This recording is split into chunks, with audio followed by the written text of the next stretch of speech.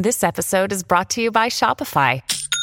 Forget the frustration of picking commerce platforms when you switch your business to Shopify, the global commerce platform that supercharges your selling wherever you sell. With Shopify, you'll harness the same intuitive features, trusted apps, and powerful analytics used by the world's leading brands. Sign up today for your $1 per month trial period at shopify.com/tech, all lowercase. That's shopify.com/tech.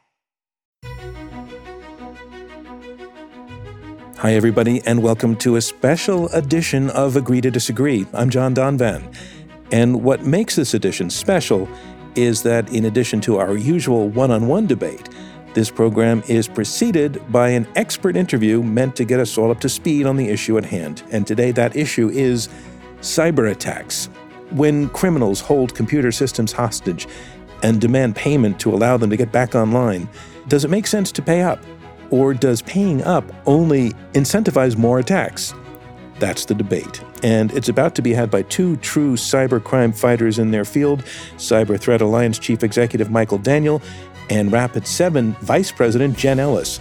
But first, a conversation with David Sanger of the New York Times.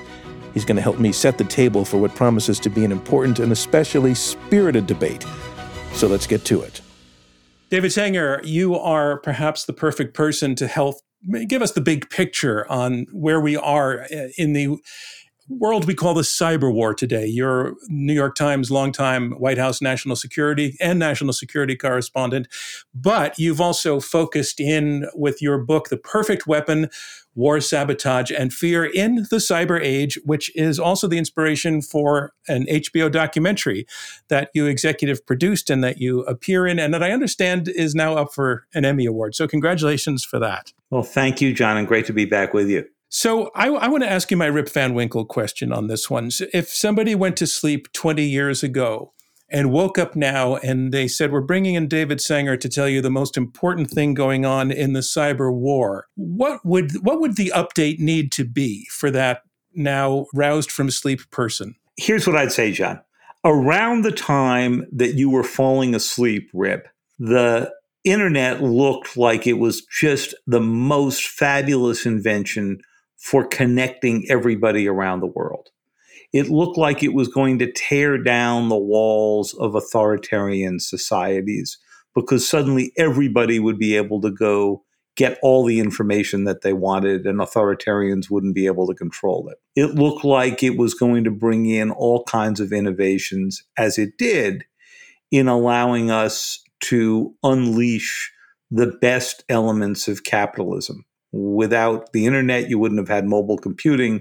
Without mobile computing, you wouldn't have had iPhones. Without iPhones and Androids, you wouldn't have had Uber. That's the good news, Rip. The bad news, Rip, is that while you were asleep, every bad actor, every authoritarian, every dictator who wanted to go figure out how to go use the internet for nefarious purposes, and every criminal who was looking to go make an even faster buck came up with ways to exploit it. And the most amazing thing is that this was surprising to us because you know what? Ben Franklin invented the post office and we got mail fraud. And Alexander Graham Bell invented the telephone and we got wire fraud. So why would it surprise you that when we invented the internet, we got all kinds of bad things happening with all the good? And Rip is wondering, he heard me say cyber warfare. Would you tell Rip that we actually are in the middle of a cyber war already? The war is on? No, I wouldn't necessarily say that because I think what we're really in, John, is an era of constant escalating cyber conflict that's being conducted at the short of war level, at least so far. Now, why would I say that? Look, no country wants to go right up against the U.S. military, right? The Chinese don't want to do it. The Russians don't want to do it. Certainly Iran and North Korea don't want to do it. But they do want to find ways to bleed the United States and other Western states, to bleed all kinds of adversaries. And cyber is the perfect weapon because it's the perfect short of war weapon. By that, I mean, you can do an attack, but because it is so hard to attribute, because it's so easy to dial up and dial down and adjust just what the level of the attack's going to be. So easy to target it and so dirt cheap to conduct that you can probably adjust it to make sure that the response is not that you see some B-2s flying over your capital. And that's why, for all the talk about a cyber Pearl Harbor, you notice we haven't had one yet. You haven't seen all the power turned off between Boston and Washington or Seattle and LA, because people know that if you do that, you're going to get that visit from the B-2s or some cruise missiles. It's going to be an act of war. Well, we did have President Biden saying just recently that the next shooting war is probably going to come as a result of some sort of cyber warfare attack or breach. But you're saying that would have to be a massive, traceable deliberate act of war and deliberate act of crippling in order to justify that kind of military response on the part of the U.S.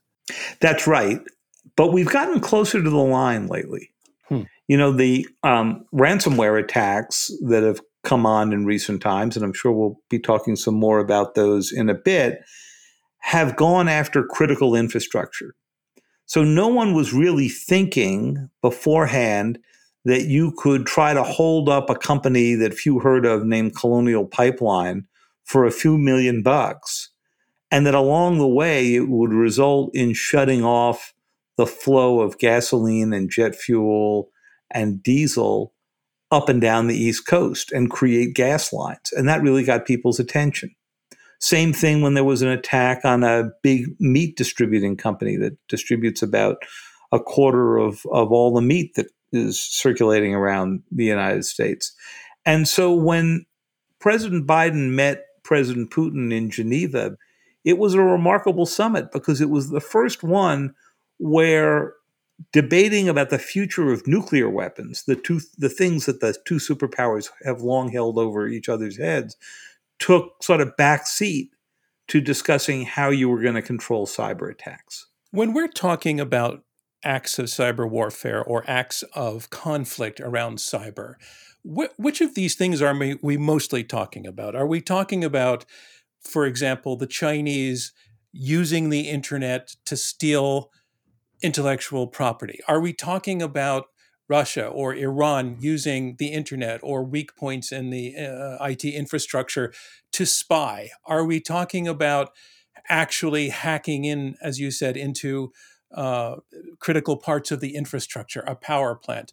Are we talking about not so much a hack into the system, but hacking the psychology of democracy with the sort of kind of, playing with Facebook and putting stuff out there that we as people, in fact, would be hacked as a result of our human nature and to become indivisible rather than to become divisible rather than indivisible. Which of these things are we mostly talking about as threats when we talk about cyber warfare, or are we talking about all of them? Because these are very, very different kinds of instruments. We're talking about all of the above, as you would suggest, and each one requires a different response and a different way to think about them.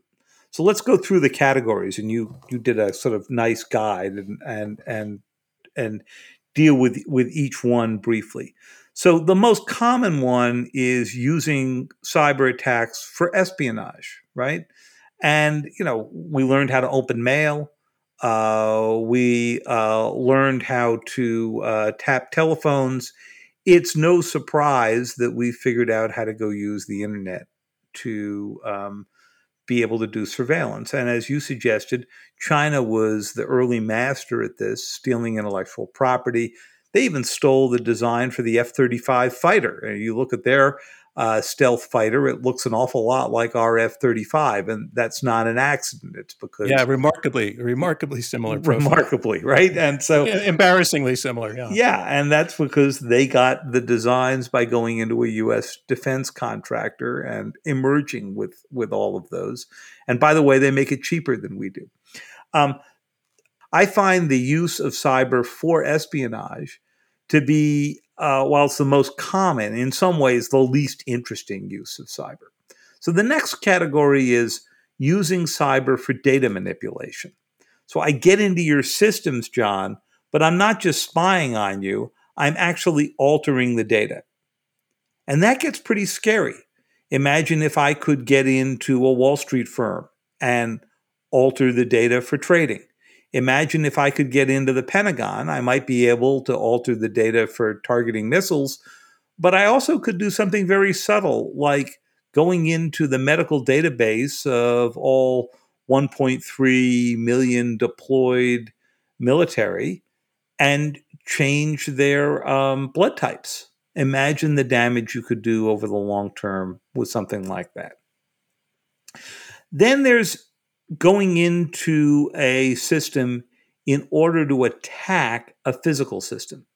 And this is what the United States and Israel did together more than a decade ago in what is commonly called the Stuxnet attack, but which was codenamed by the United States Olympic Games. And here what they did was they got into the computer controllers that ran Iran's nuclear centrifuges. Those are the machines that spin at supersonic speeds to produce nuclear fuel. And by speeding them up and slowing them down with a very subtle series of commands that the Iranians didn't see happening, they made those centrifuges blow up. And they set back Iran's program. Now think about this. In a pre-cyber age, you would have had to send in saboteurs or bomb, something that certainly would have resulted in a military response. By doing it with cyber, they were able to do it a lot more subtly. Then there's ransomware, as we've been discussing, largely a criminal act, but you're going in to either lock up somebody's data or steal it and threaten to make it public. And finally, there's the category you mentioned, John, which is basically information warfare. It's propaganda that is fueled by the internet.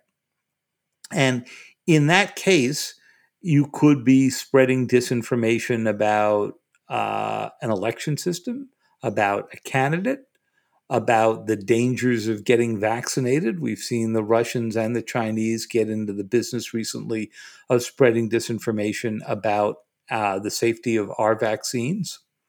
So all of these are areas where people refer to it as an act of cyber war or cyber conflict.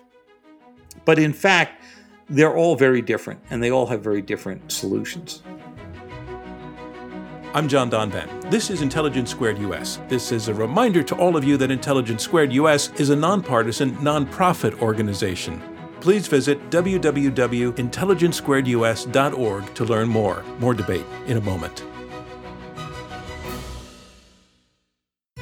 Welcome back to Intelligence Squared US. I'm John Donvan. Let's get back to our debate. The last category I find really, really interesting, the use of propaganda to set us against one another, especially as this was mostly developed. And I get this from your writing, and again from the HBO documentary I just watched again last night, and I recommend it to everybody, that the Russians used Ukraine as a laboratory for a lot of the things they ended up perpetrating on the American public. But I was based in Moscow in the early 90s and some of the 80s. And one thing that you never had the sense that they would be particularly good at would be, honest, fact-based political science. But they've done the political science on us. They've done the psychology on us. They've done the sociology on us. They've done the anthropology on us. They've sort of really figured us out. And again, those fields were so compromised by politics under the communist era that they got fact-based somewhere along the line. And I'm wondering if you take that question to Rip Van Winkle, also in light of the Chinese, especially in terms of just their technical prowess, the ability to hack. 20 years ago when Rip Van Winkle went to sleep, we weren't necessarily thinking that the Chinese were so good at this stuff. So how and when did they get really, really, really good at this kind of cyber warfare skill set? So two questions in there we ought to go unpack. For the Russians, they just put a lot of time and effort into figuring out what are the divisions, the schisms in American society that they can exploit.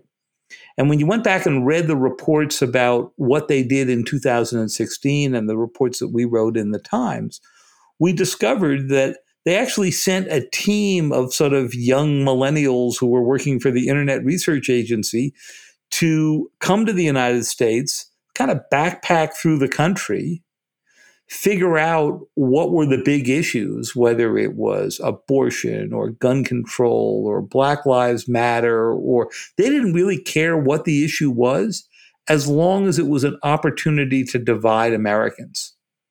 And then they went back and started putting together these advertisements that we saw in 2016, or internet memes that were out there to go promote division. Right? They would organize a rally in favor of Black Lives Matter in Texas, and then organize a counter rally at the same time in hopes that it would create a conflict on the streets. Now, they got to more subtle methods by 2020 once we were onto them and realized that the best thing to do was infect individual American minds with this so that the Americans would do your work for you because they're covered by the First Amendment. On your China question, it's not just China. Think about North Korea, the least connected society on earth. But it's the North Koreans who, in 2014, sent a team out to get inside Sony Pictures Entertainment, go into their computer systems, spend a month lurking there, and figuring out how they were connected to the email system, the movie making system, the archive, and then melt down about 70% of their computers, all because they did not like a movie called The Interview, a really terrible movie. Terrible movie. Really bad movie, although I've been corrected on that by some college students, including a few in my own family. That they didn't like because it imagined it was a comedy about an effort to assassinate Kim Jong-un. But their response was not to go blow up a facility in Los Angeles near the Sony studios, which almost certainly would have resulted in something blowing up in Pyongyang because it would have seemed like an act of terrorism. Instead, they went in with a cyber weapon and melted down the hard drives. So, by that time, the Chinese had already figured out very well how to get inside computer systems, ill-protected computer systems, and steal all kinds of intellectual property, and steal along the way the files for 22 million Americans who have security clearances, very detailed files about their health histories, their financial histories, their family histories, everybody they had a relationship with. You can imagine the utility of this for an intelligence agency. David, in just a few minutes, this podcast is going to turn into a debate between two people who are going to be talking through the question of whether a company or an entity that is a victim of ransomware and they're stuck, their systems are locked, and they're under threat of being locked forever or even more damage if they don't pay millions of dollars. Should they pay the millions of dollars? So that's going to be the debate. But I wanted to spend a minute or two with you again on ransomware and ask you, what is the U.S. government's position on whether company, let's make it just private enterprise for the moment, on whether a private company that has the choice to pay or not pay should go ahead and pay the ransom? The U.S. government position, John, depends entirely on whether you're reading on the internet on official U.S. government sites or you're listening carefully to government officials, because the two don't line up. If you go on the FBI's website, they basically say the U.S. government strongly discourages ever paying ransomware. And there's good reason for that. If you pay the ransomware, you're just encouraging the criminal group to go attack somebody else the next day. If they can collect $5 million from you, they ought to be able to collect $10 million from a bigger target than you tomorrow. And so if you're going to disrupt the ecosystem of ransomware, the theory is you should ban it entirely. And recently I asked Ann Neuberger, who's the Deputy National Security Advisor for Cyber and Emerging Technologies, a newly created position during the Biden administration, whether or not she believed that no private entity or even a city or town should pay ransomware. And she said, I initially came into this job thinking that that was the obvious solution. But the more I've talked to people about it, the more I realized that's not really going to work. Because if a company believes that if they don't pay the ransomware, they don't get their data unlocked, they don't get their data back, they're going to go out of business, then one of two things is going to happen. Either they will go out of business or the payment of the ransomware is going to go underground. It's basically going to be an illicit transaction, the way some families very quietly pay the ransom to get beloved family members back, even though it's the official U.S. position you should not pay terrorists ransom. Mm-hmm. And you saw that in your time in the Middle East. So that's the debate underway. There's a second related issue, which is when the ransom is paid these days, it's almost always paid in cryptocurrencies because they're hard to trace. That's one of the reasons cryptocurrencies came into being, is because they're hard to trace. So cryptocurrency has become for ransomware gangs what cash has long been for drug cartels, right? The untraceable way to get paid off.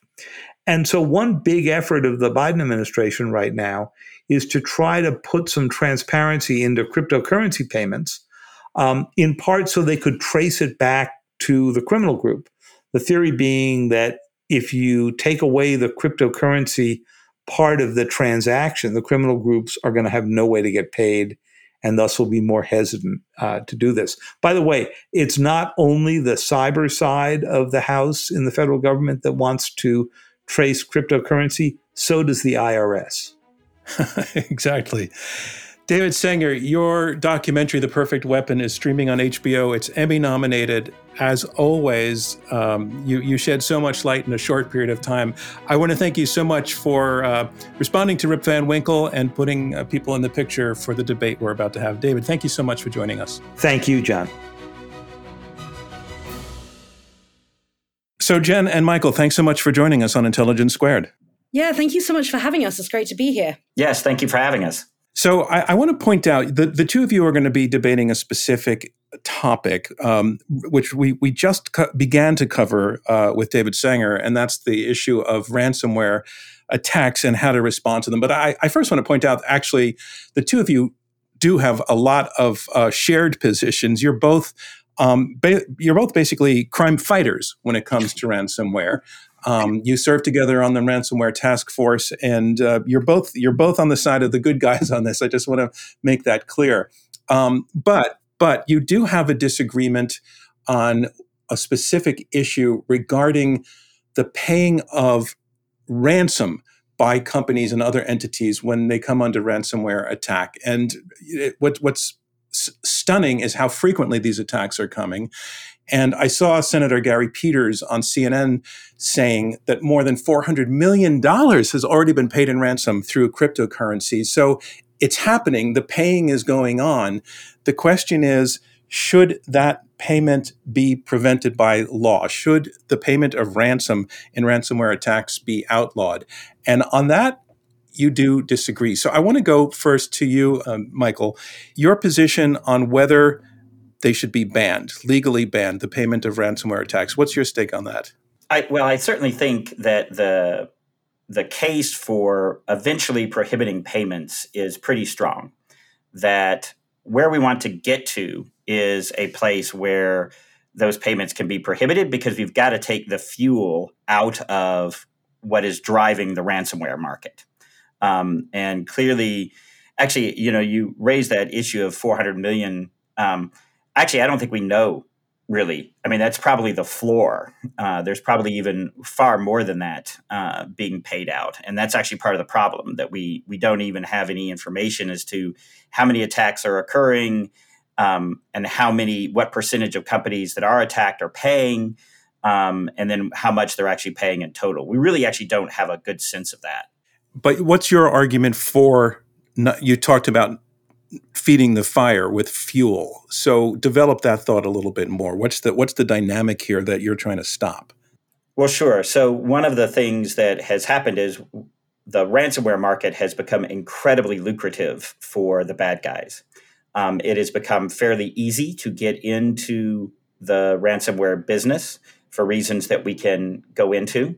And so they're clearly making just a ton of money at it.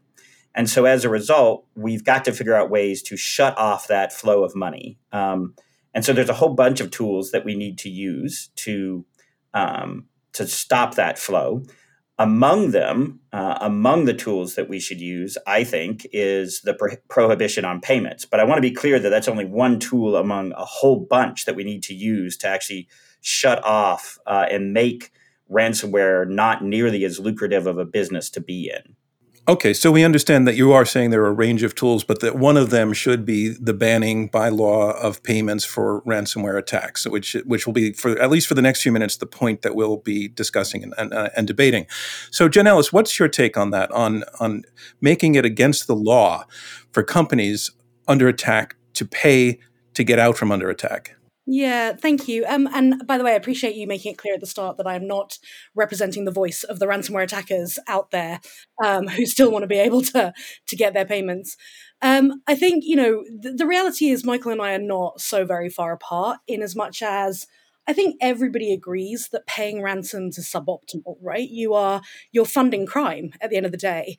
And I think most people understand that the more that we pay ransoms, the more attractive ransomware is as a potential revenue source. And so more people enter the market and we see more attacks. So I think, there's pretty broad agreement that not paying is a desirable outcome. The problem is that where we are today means that all of the cards are held by the attackers. So the existence of safe haven nations, these are nations where they either can't or won't prosecute attackers. So there's very little repercussion or consequence for attackers. As Michael mentioned, there's actually minimal technical difficulty. You can move into the market quite easily. You can pay other people to do it for you. Startup costs are minimal. And everything is attack surface these days. Everything's connected to the internet. And so there's so much potential of what to go after. And so, right now, there's no real friction for attackers. So we have this principle that, hey, if we say to people you can't pay, then eventually attackers will go and look for revenue elsewhere. And maybe that will happen. But the key word here is eventually. Before we get to the point where they do that, they will play a giant game of chicken with everybody because there's no reason for them not to. There's no risk for them. There's no cost. So they're going to play a game of chicken and they're going to focus their attention on organizations that are least able to withstand paying. So you're talking about essential services like healthcare, critical infrastructure. And then you're also talking about small to medium businesses, businesses that can't really afford to invest heavily in cybersecurity internally. And a single ransomware attack can see them close their doors for good. So in these cases, it's really hard for these organizations to withstand the pressure to pay. And if you have passed a law and said, thou shalt not pay, then you end up with a situation where, you have hospitals that are closed, or you have fuel that isn't being delivered, or you have small to medium businesses that are closing down. And in that situation, what you're likely to see is, in some cases, some organizations will be tempted to make payments underground, which is very dangerous because now what you've done is you've put yourself firmly in the pocket of your attacker. You've demonstrated a willingness to pay and you've given them leverage over you. In other words, you can be blackmailed for having paid. Exactly. And we are seeing the emergence of double and triple extortion attacks whereby a ransomware attacker will take an initial action to an organization and say, hey, pay me to get access to your systems. And then afterwards will say, hey, but while I was there, I stole your information. And if you don't pay me more money, I'm going to go and leak it. So we call that double extortion. And so they're already showing a tendency to look at secondary and tertiary ways of monetizing an attack. So you definitely don't want to put yourself in the pocket of your attacker. Okay. So Michael, let me take back to you some of what Jen is saying. Again, the two of you agree that it would be a great future if the future functions in such a way that cyber attackers, these criminals, know that they're not going to get paid because the law is in place and it's functioning. But two problems. Number one, there's going to be an interim period during which the first companies facing this could really, really be punished by the process. And the second one being that there would be unintended consequences of smaller companies being forced underground. In other words, it would become sort of a black market in ransom paying, and that companies would have to pay, would pay, and would then be breaking the law by paying, and that's its own kind of mess. And those sound like reasonable, practical scenarios. So, what would be your response about navigating those? So Jen raises, and Jen and I have talked about this a lot, and I should say that she's absolutely right that we're actually not so far apart on these issues. The two issues that she raises are absolutely correct, and so therefore I think that when you talk about, that's why I think actually talking about a payment prohibition is like, okay, that's our easy button. Beep, we're just going to hit the easy button and get rid of ransom payments. No.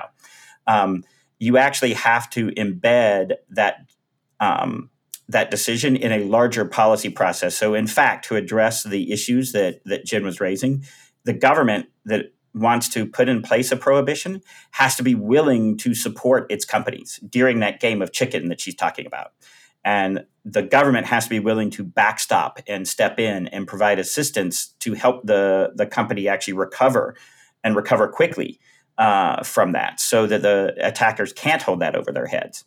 I think for if they do have that strong backstop, then companies don't want to pay. And in many ways, by putting in place a payment prohibition, it'll actually help them make the decision that they already want to make, which is to not pay. But you do have to give them the ability, the wherewithal to withstand those assaults from the bad guys, particularly during that transition period that Jen was talking about, because that is absolutely true. I'm John Donvan. This is Intelligence Squared US. We'll hear more from our debaters right after this. Welcome back to Intelligence Squared US. I'm John Donvan. Let's get back to our debate. Jen, what about that? So Michael is saying that a prohibition could be put in place with supporting backup from the government in such a way that the issues that you're concerned about could be addressed, and we could potentially get through this transition period and also potentially work in a world in which even the smaller, more vulnerable companies would know that they wouldn't have to pay because they'd have backup from the U.S. government. I love the idea of this, and it was one of the recommendations that the Ransomware Task Force made that I wholeheartedly support. I think the challenge with it is that while it goes a long way to creating benefit, how does it scale? You can't provide a safety net for every company out there. I think, where do you create the boundary lines on it to say you will get help and you won't? And who's left out in the cold in that model? The other thing that I think is really important to remember is that recovery takes a long time. So if you're an essential service provider and you have this safety net, and because you're an essential service provider or critical infrastructure organization, the government is going to apply the safety net to you and will provide that support. Even still, the choice to go the recovery route, not the straight decryption route, is tough, right? It takes a really long time, and your service may not be provided during that time. And the other thing is, recovery relies on you having certain preventative measures in place, or at least the best path to recovery relies on that. So things like backup and having your backups checked regularly.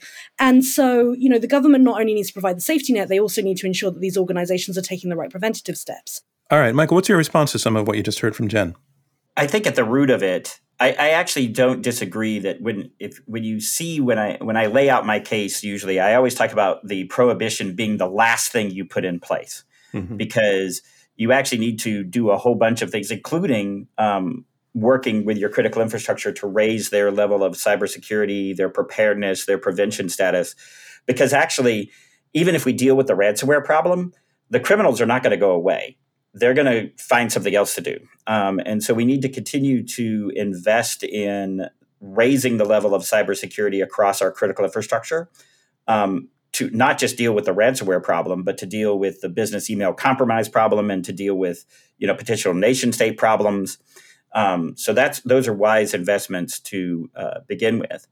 But I think ultimately where I come down is that sanctioning, continuing to allow the payments like this is in many ways, it's sort of effectively sort of sanctioning the 21st century version of high seas piracy.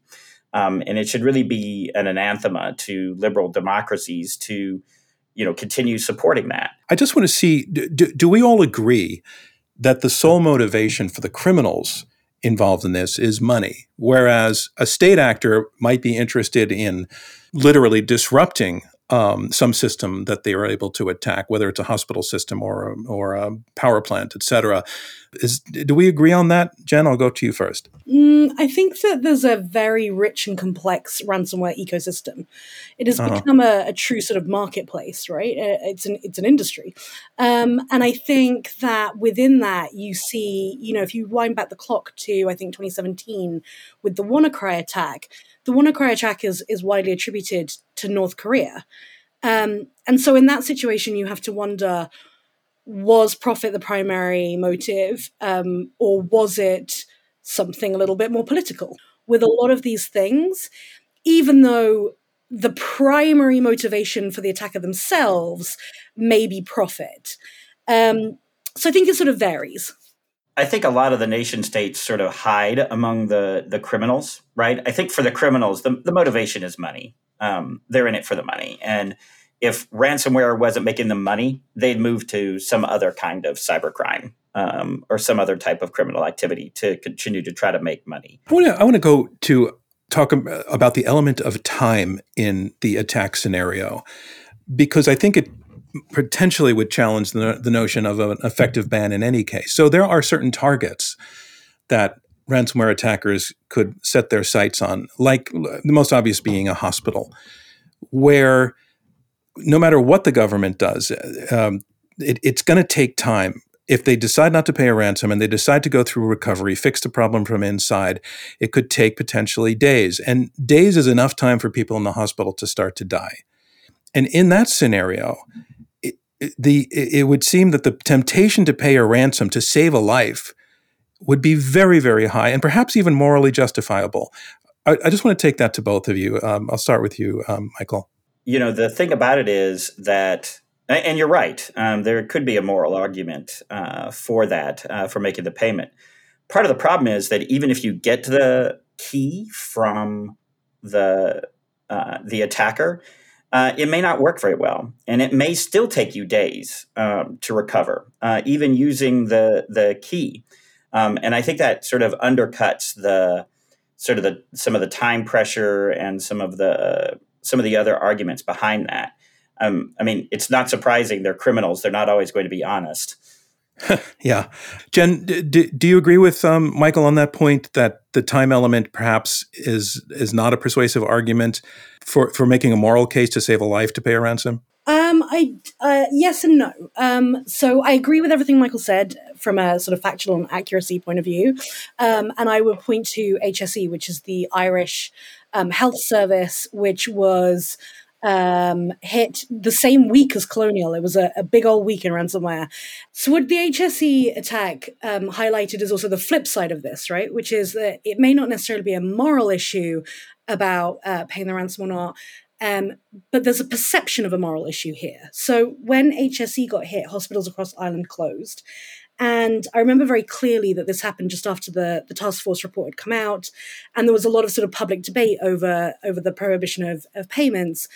And I remember as we were debating it, somebody reached out to me via Twitter and said that they were a parent and their child was in hospital in Ireland awaiting cancer treatment. And they couldn't fathom how people could possibly have a debate over the concept of prohibiting payments, right? Like they're there, their child has cancer, is waiting treatment, the hospital is not able to function. And they were just horrified. And they said, they were actually at the point where they were looking at refinancing their house so that they could make the payment to the ransomware attackers. And I think when you are talking about hospitals, which is the example you used, it isn't necessarily the case that paying the ransom will speed up the process. But there's a perception issue here where, for most people, they don't know the ins and outs and the nuance of it. What they see is there's a chance and there's an action that can be taken. and that action's not being taken, and that's unfathomable for them. And so I think we do have to like have a moment where we remember the emotion that goes into this, and we remember that we're talking about real people's lives, and it's very scary for them. And so I think we do have to think about the how we impact them, even though we're being very pragmatic and very logical. That isn't necessarily very comforting to them at that time. Yeah, it just shows the kind of leverage that these criminals have. Absolutely, 100%. Yeah, I understand that when you were on the task force together, you were on this question of making ransom payments illegal much more on his side at the beginning. At the very beginning, yeah. So actually, like, it's a bit of a running joke amongst the task force, because at the start, I was possibly one of the most vehement people arguing that we should prohibit payments. I was, and still am, like, completely horrified by the notion of funding organized crime.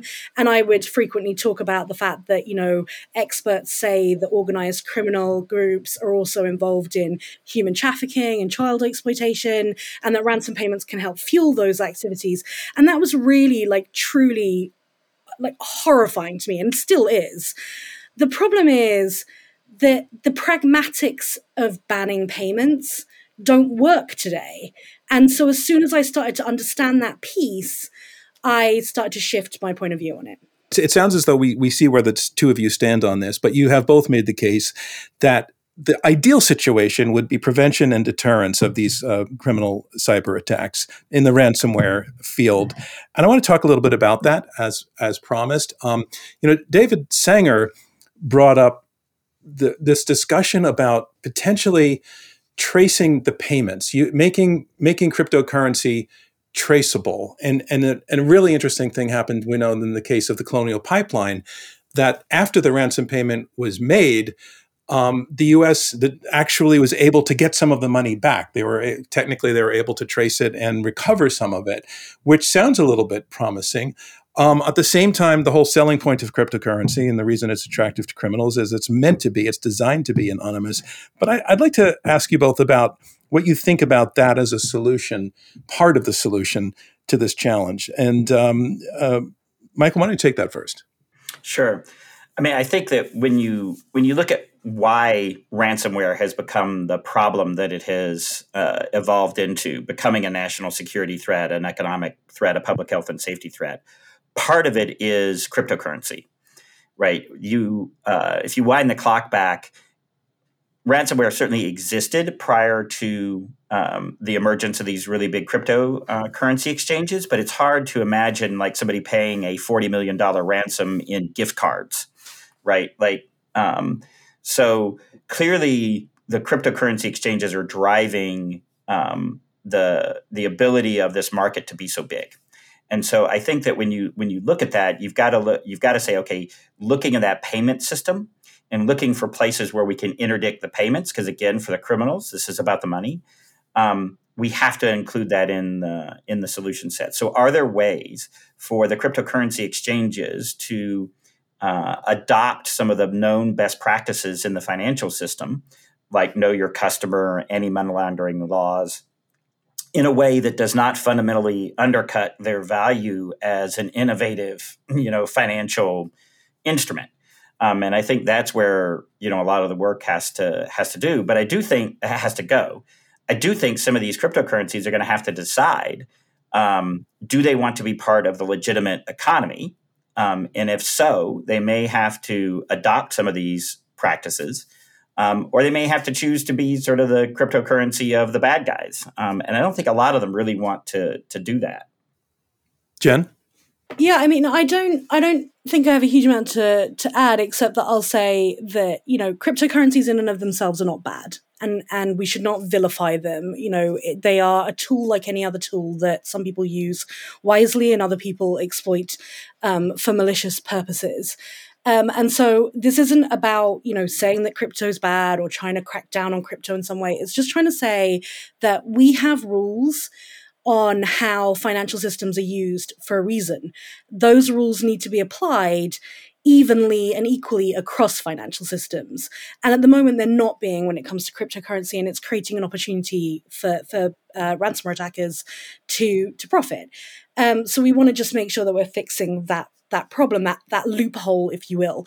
But I think even if we do, it is important to remember that, as Michael alluded, criminals have been finding out a way to get their money out of their activity for a long time. And I think cryptocurrency provides a very convenient avenue for them today. But I think if cryptocurrency goes away, then they will find another means. They won't stop finding a way to get money out. Michael, you talked about there being a range of tools. So what else should we be thinking about beyond potentially making cryptocurrency somewhat traceable? Well, I think when you look at the ransomware task force report, it laid out a whole suite of things that we need to do. We've talked about the prevention and response side, but when you look at what needs to happen, Jen alluded to the idea of the safe havens. These are countries like Russia that really turn a blind eye to and even encourage the cyber criminals to operate out of their territory. And there needs to be a much higher diplomatic price paid for serving as a safe haven. So we need to do a lot of work to reduce the attractiveness to Russia and other countries like that to serve as a safe haven. We also need to put together very strong public cooperative activities between governments and the private sector to really target and disrupt that business ecosystem. As Jen mentioned, like ransomware is now a really big business, and it's a very complex ecosystem with a lot of diversification and specialization. And we really need to be looking at how do we actively disrupt the different parts of that ecosystem? How do you disrupt the suppliers of access to companies? How do you go after the developers and managers of the ransomware? We really need to pick up the scope, scale, and cadence of those disruption activities so that the kinds of things that happened to TrickBot, the kinds of things that happened to NetWalker, where there were these big government actions to disrupt and seize domains and even eventually try to arrest people, although that's very, very hard because of the safe haven issue. That needs to be happening on almost a weekly basis, for example, to really have the impact on the criminal system. So we really need to make it a lot more costly to be in the business of doing ransomware. And that is going to take a lot of time and effort, dedicated time and effort on the part of governments and the private sector working together to disrupt those kinds of activities. I just want to ask you, Jen, and both of you actually, Michael. Colonial Pipeline paid $4.4 million in ransom. JBS, the beef processing plant in the U.S., paid $11 million. They wouldn't be paying unless they thought that was the better choice that they had. I mean, were those rational business decisions, do you think, under duress, but were they rational business decisions? Well, I mean, actually, I've long said that you can see where from a microeconomic, from an individual business standpoint, it might well be a rational, albeit distasteful, business decision for them to make.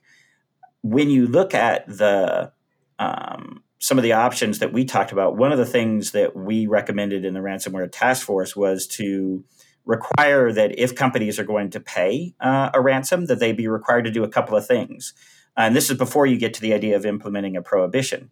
But that if you're going to leave payments as a legal option, that one, businesses be required to do some due diligence. So have they actually done some analysis that says, in fact, yes, from our perspective, from our point of view, from our bottom line, this actually makes economic sense. And we've done some analysis to back that up. Oh, and by the way, if you actually are going to pay, then you have to report to a national government, in this case, the U.S. government, the fact that you're paying so that we actually begin to get a better picture of what's going on.